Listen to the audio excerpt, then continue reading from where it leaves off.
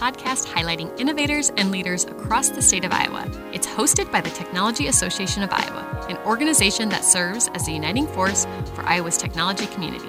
Visit technologyiowa.org to learn more about how to get involved. My name is Beth Trejo, and I'll be your host for today's show.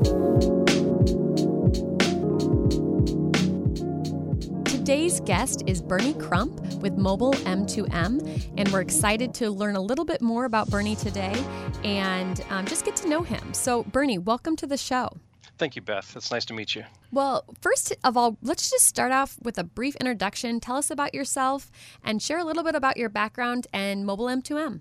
Sure. I've been an Iowan for most of my adult life. I came here after a company called Norand Corporation interviewed at my campus and hired me. I came to Iowa, found an Iowa girl and married her, and have lived a bunch of different places over the years, but we always end up returning to Iowa, where it's close enough for me to visit my family in Chicago. Iowa's the place I wanted to raise my kids. And I started Mobile M2M in late 2016 after a long career in doing sales, systems engineering, and marketing in the wireless handheld computer industry. My dad was an engineer as well as an entrepreneur and a successful businessman, and both my brothers are engineers, and I guess I thought that's just what we do and was only vaguely aware that there was other options out there. But the engineering background has helped me both in the formulation of the technologies used in Mobile M2M,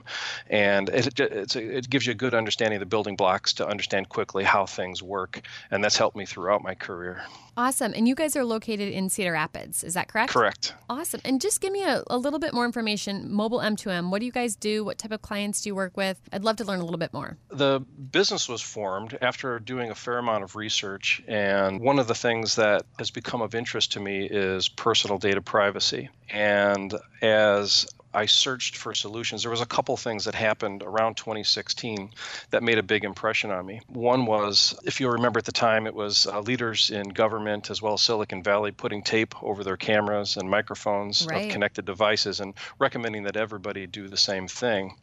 And it just really struck me because these are really smart people on probably the most secure networks in the world taking this lowbrow Fred Flintstone approach to privacy. That's what sort of started the thought process that maybe the answer to this high-tech problem of spying and privacy isn't more technology. And it was about that same time, if you recall, there was a big internet disruption in the eastern United States that was brought about by an army of what's called a botnet, of hijacked smart home devices in people's homes that consisted of Wi-Fi's, routers, and DVRs and smart wireless cameras that were hijacked to generate this disruption. And it really became apparent that those devices are pretty easily susceptible. They've got weak security by design because they're, designed by manufacturers who are just anxious to get their product to market and don't take the time to build in things like good security. And they're consumer products, and consumers don't want to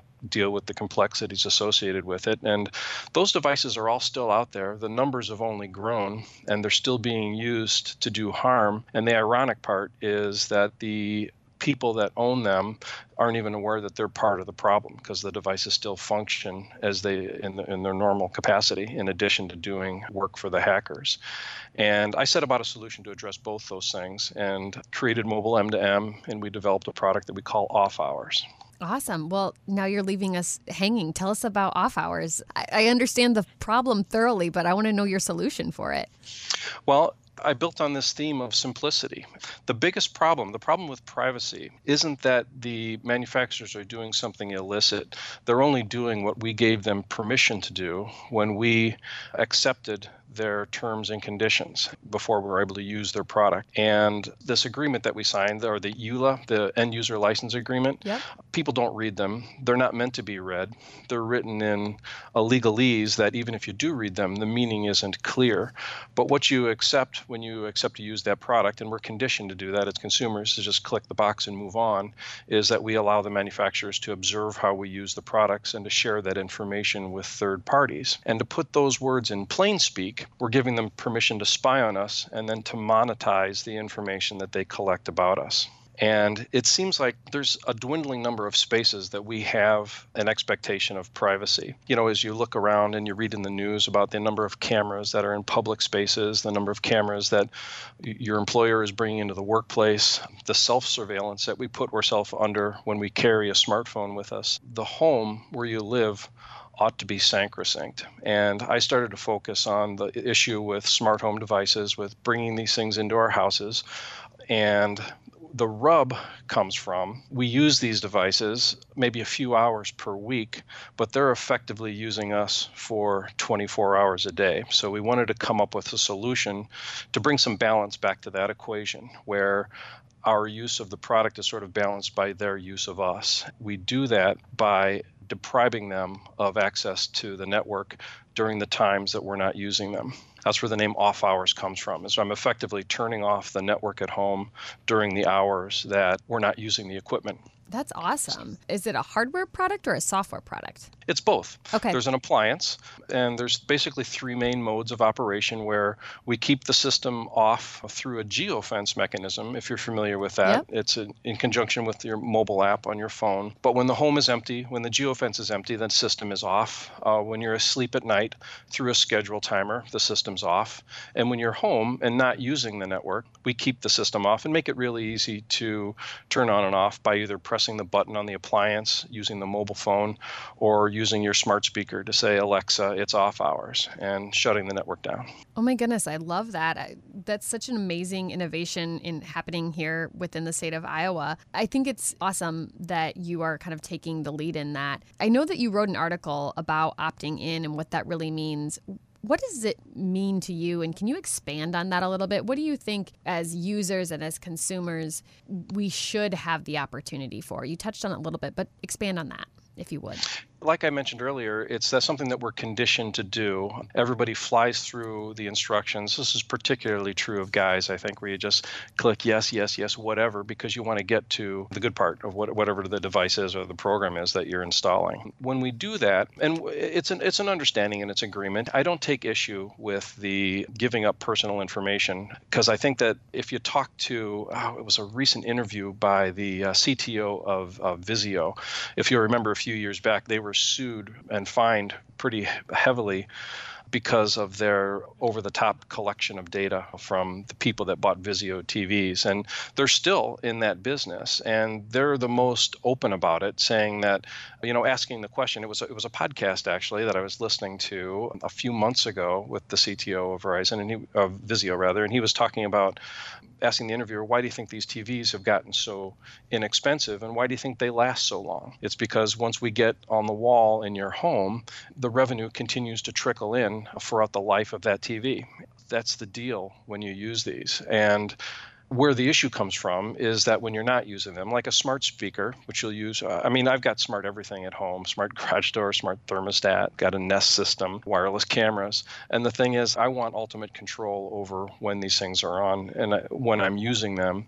And I want to know when I have periods of privacy, when I'm not. And I've done a fair amount of work on Facebook and articles like you pointed out, like this one on LinkedIn, where I just like to call people's attention so people keep aware of what they're giving up in relation to their privacy, and that the information about them, especially as you get closer and closer to real-time information, that has a lot of value. And you need to recognize that and be cognizant of when there's devices around and when you're being surveilled.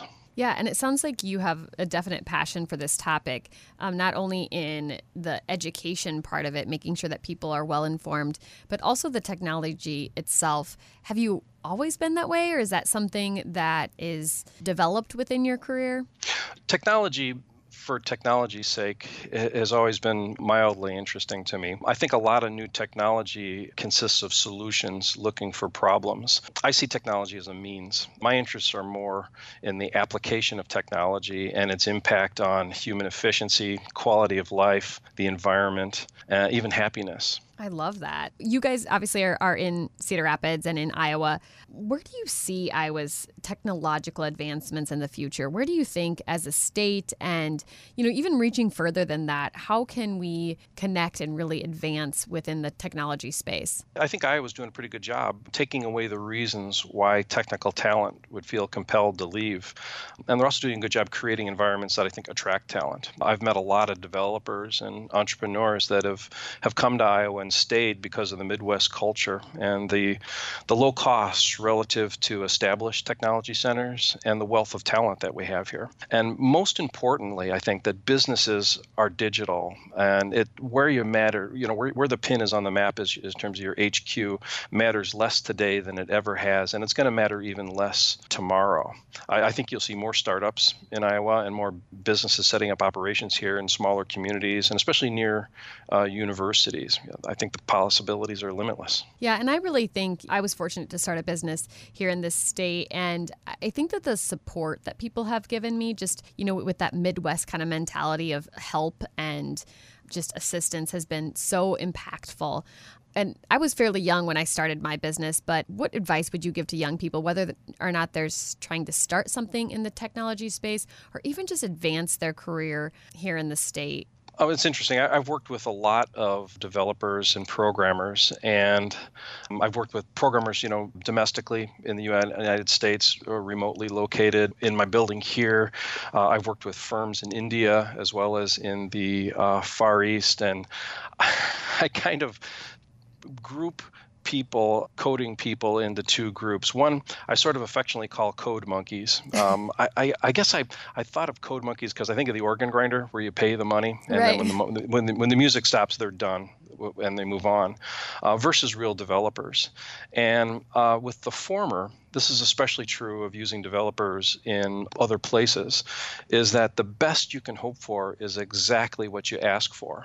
And experience has taught me that exactly what you're asking for is seldom what you really intended, because development is a reiterative process. That's where you come across what you thought was obvious isn't obvious to a developer in another country or even another part of the United States, and what you get back isn't exactly what you intended. And the biggest thing that separates the code monkeys from the developers is an innate sense of curiosity and the need to understand why and to keep asking why. Why is this better? Why is it needed? And how does it work? And keep digging until they reach a bedrock understanding of either the technology that's in play or the requirements that they're being given. And that makes them more valuable. It makes them better at their job, and it makes them more valuable within the organizations that they're at, because it forces the people that are asking them to do things into tough questions. If you're asking a developer to do something for you, you better be able to answer all the whys. If not, maybe you ought to end the meeting early and go do some more homework. And it's almost a disservice to themselves and a waste of people's times if people just take requirements without going through that exercise and just deliver back what they thought they were being asked to do. It's that built-in curiosity that needs to be nurtured and maintained to be successful and thrive in the technology community. What are your thoughts about creativity in the technology space? I know that, in the past, a lot of people that were interested in going into technology or, let's say, coding, people were like, oh, you're good at math and science, you should be a developer. And, oh, you're good at, drawing and art, maybe not so much. But I just see the need for that creativity and the unique lens crossing over into the technology space so beautifully at times. What's your thought about that creativity within the development process? It's always good, because it's bridging this gap between the person who's got the requirements and articulating those requirements in the function of the product that you're working on, be it software, hardware, or both. It really starts with, back when I first started at Noran Corporation in Cedar Rapids, we did this thing that we called writing the route. We did route accounting software, and we would put systems engineers that would wake up 3 cracks before the crack of dawn and go to the bakery and get on the truck with the bakery driver as he did his route and just follow him throughout the day.